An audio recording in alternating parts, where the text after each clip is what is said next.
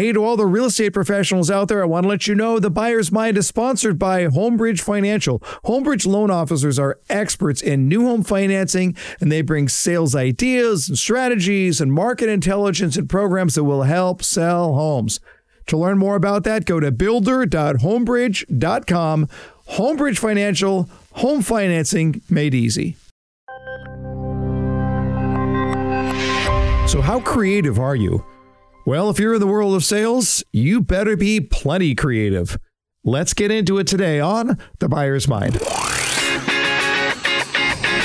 Welcome to The Buyer's Mind, where we take a closer look deep inside your customer's decision-making mechanism to reverse engineer the perfect sales presentation. Now, please welcome your host, Jeff Shore. Well, greetings, everyone, and welcome to another episode of The Buyer's Mind. I am your host, Jeff Shore, and this is the podcast where we really get into the idea of how do our customers think? How do we think? How do we make sure we make it easy for people to do what they want to do anyway? And, you know, when we think about our role as sales professionals, there are a lot of attributes that we have to have, right? Positive energy is going to be really a critical attribute. Certainly wisdom and intelligence about our product, about the world around us, about our competition. These are all very, very important. But today we're going to look at a very specific attribute called creativity. And when we think about creativity, it manifests in a lot of different ways. But as we get into that, as we think that through, it's really, really critical. And perhaps it's overlooked much of the time. Joined, as always, by our show producer, Paul Murphy. Murph, do you consider yourself to be a creative guy? You know, I've been struggling with that question more lately. I do a lot of technical stuff between the editing and putting things together. But yeah, I think all of us have a little bit of a creative bent. It's just a matter of how we apply it. Yeah, I think that that's true. I think that there's a scale that everybody has creativity in them. We tend to look at people who are very outgoing and flamboyant, the artist types, and say, well, they're very creative. But I don't know. I'm not so sure that we've got that right. I think creativity can come in all kinds of shapes and sizes. And even if I look at somebody who's working in a lab asking the question, what is this problem over here? And how exactly do we approach it? What if we did it this way? Well, that takes a lot of creative genius to rethink the way that you've always done something. And so I think that creativity is going to be really critical. And we want to get into that today as we talk to Andy Paul. Now, Andy and I, we've known each other for years. He's just one of the really great sales thinkers, the host of the Accelerate podcast. And we were talking about that, about the idea of creativity and what it means. And it's a great conversation because it leads us into the idea of how do we build that creative muscle. Let's hear from Andy Paul. Well, I'm thrilled to have back on The Buyer's Mind the great Andy Paul. I say he's great because he's just a great guy. He's also a really, really smart sales thinker. He's one of the best sales thinkers out there. He is the host of the Accelerate Sales podcast over many years, several books out there, and all kinds of online programs through the Sales House. Of course, we're going to put all that in the show notes. But more than anything, he's just a really, really good guy to spend time with. Andy Paul, welcome back to The Buyer's Mind. Jeff, thank you for having me back. Yeah, I know it's always fun. You started your podcast, the Accelerate podcast, way back when, before anybody else was doing it. I mean, you've got one of the oldest sales podcasts on the books. Well, it's been 4.5 years. So yeah. Well, that's in podcast years. That's a long time. It's like dog years, right? Yeah, exactly. Yeah. Yeah. So yeah, let's see. This week, I think we just put out episode 753. Wow. Yeah. Yeah. Well, that's great. And, you know, it's one of those things about podcasts that's really interesting is that, you know, you look and you go, well, you got to line up the guests and you got to do all of the recording and the editing and all of that, the marketing and all around that. But the fact of the matter is you wouldn't be doing it at this point in your very illustrious career if you didn't absolutely love it. Oh, yeah. Yeah. That's, as I tell people, it's the most selfish thing I've ever done because it's given me the excuse to talk to roughly 750 really smart people about sales, leadership, management. I've learned and taken away as much as people that are in the audience. Right, right. When you look at sales and general and your career in sales over time, I'm sure there's been a lot of evolution, but is there an area that you look at and say, you know what, this is something that I'm pretty darn passionate about, or that I think I have a pretty strong aptitude towards? Is there one area of sales that you really tend to focus in on? Well, I mean, before I started my own company, I was selling large enterprise communication systems, so satellite communication systems to big companies around the world. But sort of the twist on it, though, is I was doing it for startups. So we were startups selling huge infrastructure projects against big name, established technology companies, and that sort of became my sweet spot. Was, yeah, we know how to win in those situations. And so, we were taking deals sometimes that were multiples of our revenue as a company. Yeah, it required a lot of creativity and credibility to be able to get that done. Mm-hmm.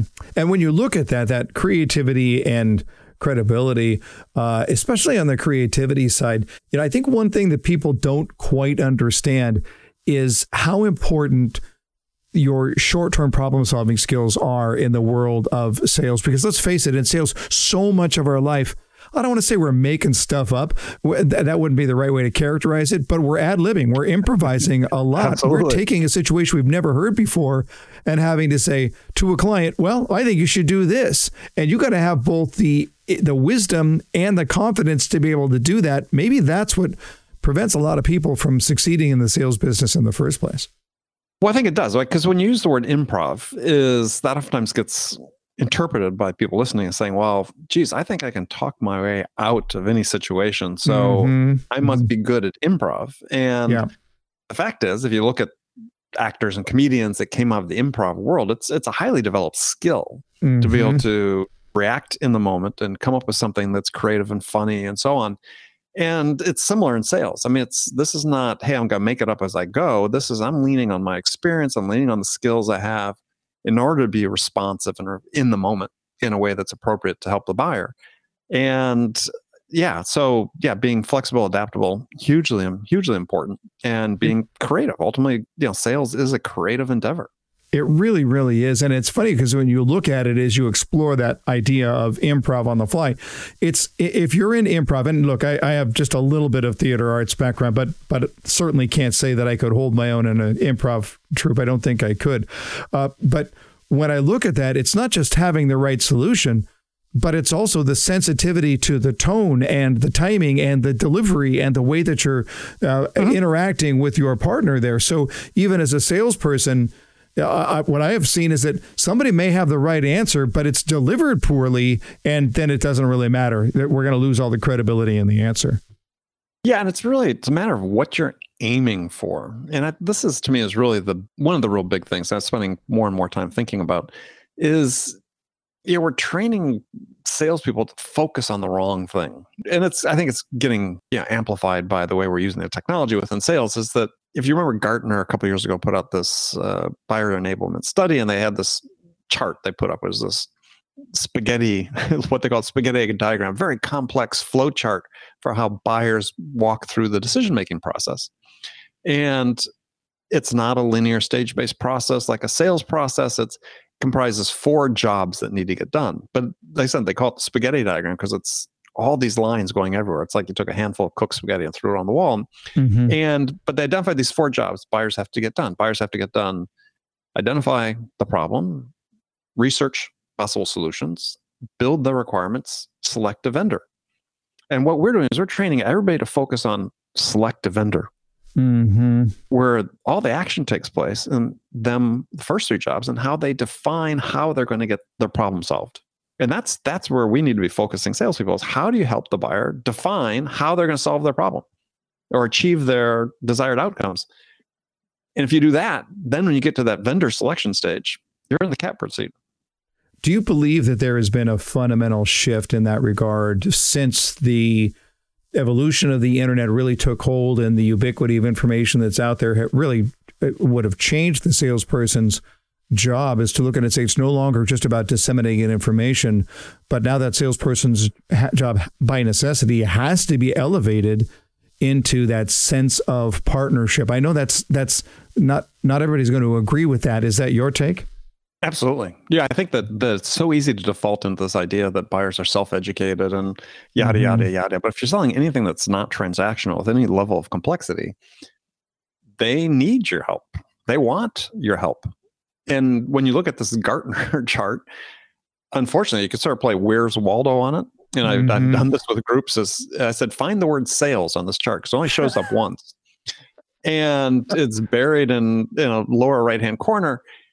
But that reflects the fact that buyers typically don't find value in the interactions with the sellers, right? They don't have the acumen, the business smarts to be able to say, yeah, okay, you've got this problem. Let's think about how we can solve that, right? And so as a consequence, they're not really assuming they're going to need sellers. But if you're the right seller, they want you, they need you, and you're going to position yourself extremely well by being able to work with them. Yeah, it is interesting when we look at yes, there is a lot of information out there. There's no question. And my take on it is that buyers are self-educated to an extent.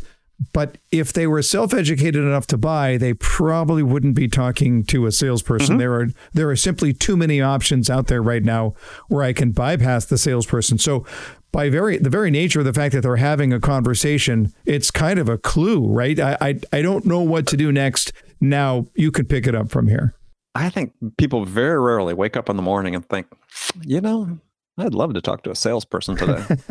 I just don't think that happens, right? It doesn't mean they don't like you once they get to know you and so on. But yeah, it's not at the top of their list. And if they could get their job done without it and feel that confident that they got made the right decision, sure. But I think the desire and the need to speak with sales in large part comes from people trying to mitigate their own risk, right? How do I validate these potential options I have? How do I know these are the right options for me to consider? Yeah, I can sort of look at it objectively, but it sure be great to talk to somebody that has some expertise in this to help me. Let's talk about the coaching that you've done with salespeople, because I know you've done a lot of one-on-one coaching here in the past. We're talking to Andy Paul. You can follow him on andypaul.com. You can also look at the Sales House, which is a great online resource for salespeople. Andy, you've done a lot of work with salespeople one-on-one, and one of the things that we know is that salespeople tend to be more of the passionate ilk. They are certainly in touch with the emotional side, but they're also human beings. And so when we get into that conversation where we're dealing with a difficult buyer, we're dealing with somebody who is difficult to deal with, they're emotional in a negative way. And it naturally triggers, because we're human beings, it naturally triggers on an emotional sense or perhaps even a threat sensitivity that would take me off of the game that is going to really be most effective here that needs to be played. So what counseling, what coaching do you give to salespeople when it comes to dealing with difficult people or buyers who are bringing you negative energy? It's that is such an individual answer because it has to do with the person themselves, the seller themselves. And so I'll just relate a story about what I've typically done over the years, and it fits me as a person. If I'm dealing with somebody who's a difficult buyer, and I tend to tease them. I tend to try to prick their bubble of self-importance, and so. But that fits my personality. I've got sort of this wry, sarcastic sense of humor, and it's worked wonderfully for me. Is I get people to stop feeling so self-important. We're just people. We're dealing on this. You're no more important than I am. Let's talk on a human level and let's get this done. But that's not going to work for everybody. Right. So but the approach says first and foremost that you are not going to control the emotional tone of this conversation. No, I mean, it's just, people, I have no control over my buyers. I mean, I've always sort of raged against this idea that we control our buyers. We don't. But, we can sort of try to level the playing field a little bit. And so that was always just a big thing for me is I didn't want people talking down to me. I didn't care who they were, so on. And so that was just the way I would find a way early in the first conversation to send a shot. Kind of passive aggressive, but it worked, and people stopped taking themselves less seriously. But again, that's not going to be for everyone. So I try to work with the individual. Say, well, what's going to happen for you in this scenario? And generally it's taking the high road. Is that if you just refuse to rise to the bait, eventually people will give up on trying to bait you. And that's what a lot of that behavior is, right? Somebody's trying to assert themselves in a dominant sort of way and just don't take it. And I again find that's also very successful. Sometimes you have to do that. One example of a company, a big deal, we're working on a very big deal, one of the biggest deals this company had ever taken, and we were just being hammered by the VP of operations over a point of quality control, and I just wouldn't rise to the bait, and eventually he just gave up, trying to bait us. And I think he was favoring one of our competitors, so he's trying to bait me into making a mistake or say something that they could use against it, and just don't rise to it, and eventually gave up. Right.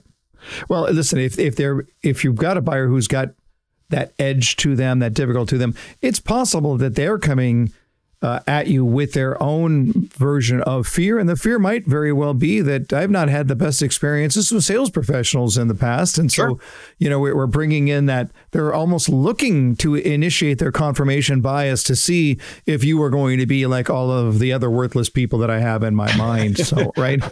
Well, it's funny that I remember the story. I saw an interview with Jerry Seinfeld within the last few years, and his father was a salesperson. And he tells the story about his father. His father had this game he liked to play with customers. If it was, he ran into a difficult customer, and he wasn't reasonably sure he wasn't going to get any business out of him. Nonetheless, he had played this game. I think he called it Happy Faces. He would do anything to get the person to smile. And so he'd play this game with himself. It's, I'm not even going to get business, but I'm going to spend a few minutes just to see if I can get a rise out of this person. Right. I thought that was great, because I thought, I've done that in the past. I mean, somebody I know, they're going to kick me out of the office, but in the meantime, I'm going to have some fun with this. Right. Yeah. Well, because the worst case scenario is that they're negative, you go negative. Guess what? It's a zero-sum game. You both lost. Right. Yeah. So I'll go positive. I'll try to do something to provoke them. But So, but those are days where we were doing, 30, 40 cold calls a day in person or out in the field. You were in those days too. It's like, a lot of that gets masked when you've got somebody on the phone, because they just seem abrupt or whatever. But when you see them in person, you got this body language thing, and you can see their face, and you can see they don't really want me here at all. Yeah. It's like, what can I do? It's interesting and creative today. And let me just pause here real quick for a quick word about our sponsor, Novi Home. Well, this podcast is sponsored by Novi Home. Novi Home is a digital sales and marketing tool that gives your new home sales team everything they need for powerful follow-up. In our changing environment, Novi Home allows you to engage buyers when you're not face-to-face. Novi Home offers your buyers a phenomenal digital buying experience that is personalized for your company. Novi Home also takes all of your marketing materials and plugs it into your branded builder app. Novi Home's analytics give your sales team real-time insight into which leads are engaging and exactly what they are looking at, which enables powerful follow-up. Visit novihome.com to schedule a demonstration today. That's novihome.com. Listeners of this podcast will save 10% on the monthly service. All right, back into our topic now. Now, you just said the C word, which is the time of this recording still means coronavirus, but you use the cold calling word. Andy, you and I are a part of the same tribe of sales thinkers and authors and speakers. And even in the tribe, there has been an ongoing debate about whether cold calling is dead, whether that's something that belongs in a different era. What's your take on cold calling? Well, I mean, it depends on your definition, but as long as you prepare, I mean, I think outbound prospecting is hugely important. I mean, I think maybe for different, I don't subscribe to perhaps all the theories that some people do about, hey, your average deal size is higher if it's a deal you develop yourself versus an inbound, or, proclivity to close is higher. But, we haven't sort of perfected the whole lead gen thing where, we get all this, I get a bunch of leads that are specifically tailored to what we need, and these are great prospects, and they're all. We know the demographic in this zip code, and that's utopia. But we don't live in utopia. So as depending on how your sales team is structured, if you have prospecting responsibility yourself as well as full cycle sales, you got to make sure you've set your schedule up in such a way and done your preparation in such a way that you're targeting the accounts that you think would be the fit your ICP, that have the best potential for you, that you're doing that proactively. You gotta. I mean, you can't count on inbound. Right. Yeah, I guess, and you're right. It does depend on the definition. I certainly, when I go back to my early days of sales, and this would have been real estate in the 1980s, so it was a different world. But sure enough, here's a reverse phone directory, which gives you phone numbers by streets. You open it up, you pick up the phone, you say, "Hey, are you thinking about selling your house?" And that's what you were forced to do. And I think that so many people today look at cold calling like that, like I'm just randomly dialing numbers and asking random questions, which is of course not the case. I mean, the opportunity that we have to learn at least a little bit about the person that we're about to call is pretty significant. I don't think most salespeople who have been minted in the last 15 years have any idea how much the internet has helped us to make proactive prospecting so much easier than it ever would have been in the past. Oh yeah. Yeah. We had, was it Hoover's, I think, business directory? Yeah. Hoover's. Yeah, sure. Yeah. And we were looking for prospects with a certain SIC code. Which was standardized industry code. Yeah. So we were targeting to some degree, right? Looking my territory. In my case, I was working based out of Oakland, California, in the East Bay, the San Francisco Bay Area. Yeah, and I would say, okay, I wanted to. Well, I was selling computers. I was selling to the construction trade. I was selling specifically to general contractors and infrastructure, kind of like road and so on. So there's an SIC code for that. I would do the research I could, and then, but we had no way to go online, look at press releases, look at jobs they'd done. We all subscribed to the local business journal, and we read that. But it took a little more work.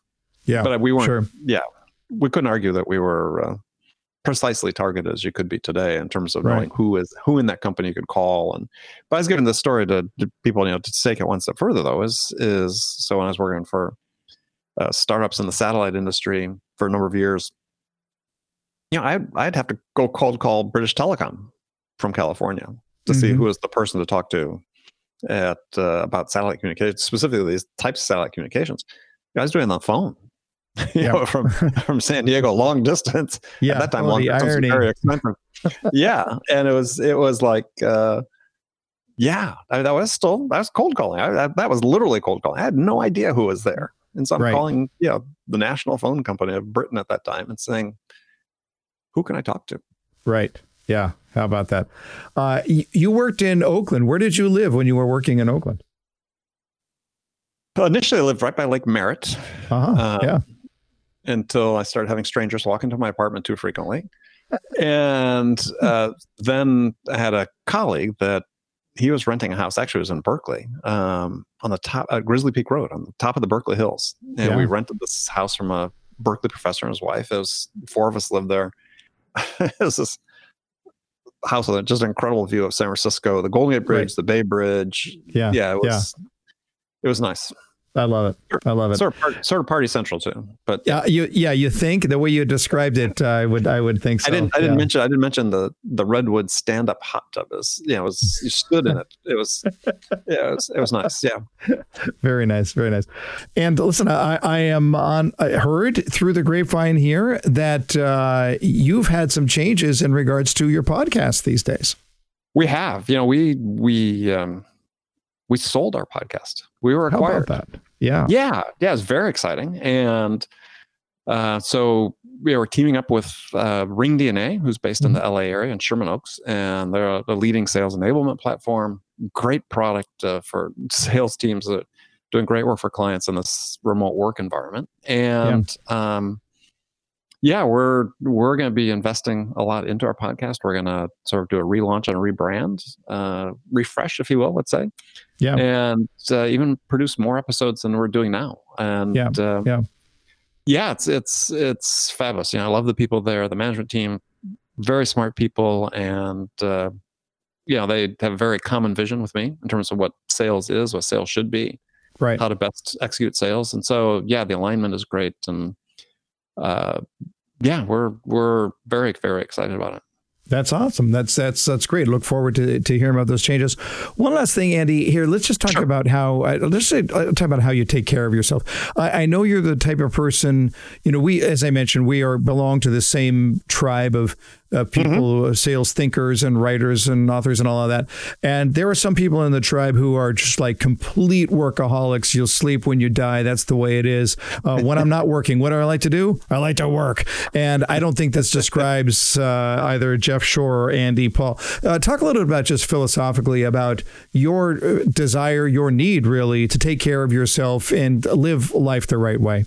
It's a great question. Yeah, I've been exercise fanatic, if you will, pretty much my entire life, certainly in my adult life, and I've never sort of fallen off that wagon. So the fitness and exercise to me has been such an integral part of what I do and who I am, because I think it helps my performance and everything else I do. And so it's not just physical fitness. I think it contributes to the mental fitness as well. Spending 20 years running my own business before this recent sale of the podcast is I worked when I needed to, but sort of the joke among friends, we talk about the tribe, fellow sales authors and so on, is the joke when people call me is, so where's Andy Paul today? And they didn't mean where am I on business travel, but right. Where am I having fun? Right. Yeah. And I prioritize that. Is going out, and I may go on vacation. You and I both share a love of Maui. We spend a lot of time there. A typical day for me in Maui though is I'll wake up, my wife and I will go out and exercise, I'll go for a run, maybe we'll do a yoga class, eat breakfast, and then she's got a demanding job as well, as we'll just work for a couple hours till like noon. And then the rest of the day, it's to us. My first Mai Tais at lunch. So we just try to seamlessly blend it in a way that it's integrated in what we do, but it's not driving us. But here's why I think that's so important, and part of this is, I'm going to channel Dan Sullivan, who founded the Strategic Coach movement, but the idea that if you are in a creative business, you and I are in a creative business. I believe that everybody listening to this podcast right now is in a creative business. The brain needs its rest. It needs to be able to disengage. And we start thinking, if you're entrepreneurial minded, if you want to be a successful salesperson, it's charge, go, go, go. And you better be cranking out all the time, income producing stuff. But isn't it so much better to rest your brain and go for the more higher value opportunities in life? Well, yeah. Well, I think it sort of reflects the way I sold throughout my career, which was, I probably early in my career, probably scared the hell out of my manager because today I laugh, people talk about, we need 5x coverage of our pipeline. It's like, I ran about 1.5. Yeah. But I always hit my number and exceeded my number, and President's Club, and grew these startups because I thought, geez, I'm going to find prospects and I'm going to qualify the hell out and make sure they're worth my time. And so it was strict prioritization throughout, and I tried to train salespeople to work for me the same way as, why do we work on 10 prospects if we need to make sure we close 3? So let's work on 5.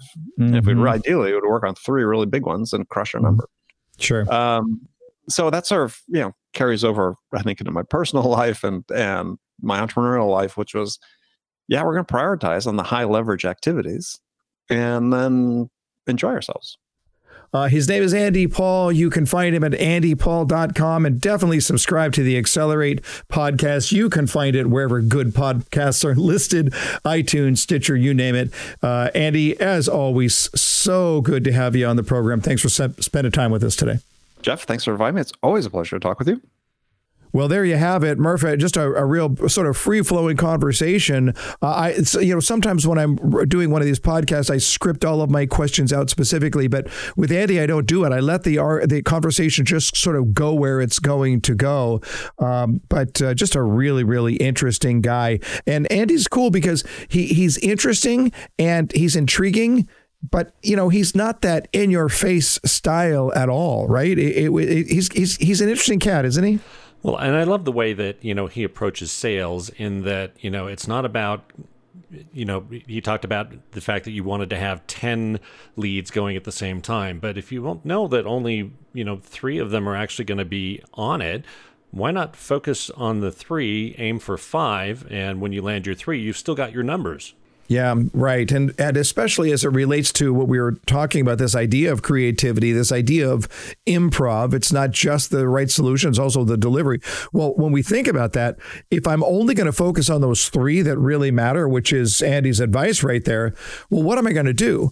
See, if I'm focusing on all of these different leads, then I'm going to let my CRM send out a bunch of form emails to all of these people, and there's nothing creative about it. But if I'm going to focus on those high value targets, then what am I going to do? I'm going to start looking at those targets individually and say, what do those people, how can I help that person very specifically? How can I solve a problem that they don't even know that they have? What would that look like right now? And that's where that creativity comes into place. I think too often we get into ruts, we get into routines. And look, I'm all about having a disciplined follow-up system. There's no question about it. But when I'm relying on my CRM in its entirety to do all of that follow-up for me, then I'm robbing of the opportunity to really come up with something creative, to come up with something interesting that is custom tailored to that customer. And I think that that's really what Andy was talking about. Even when we talked about the spaghetti diagram for the buyer enablement, that flow chart thing, as he was describing it, it depersonalizes the people that we are talking to every day. And if we want to have that sense of partnership and we really want to serve, then we have to look beyond just what is the next form letter that I'm going to send out. I need to look at it and say, for the customer who's standing in front of me right now, what are they not telling me? What are the messages between the lines? How can I dig deeper in order to understand them on a deeper level? And then when I do that, that's what gets the creative juices flowing.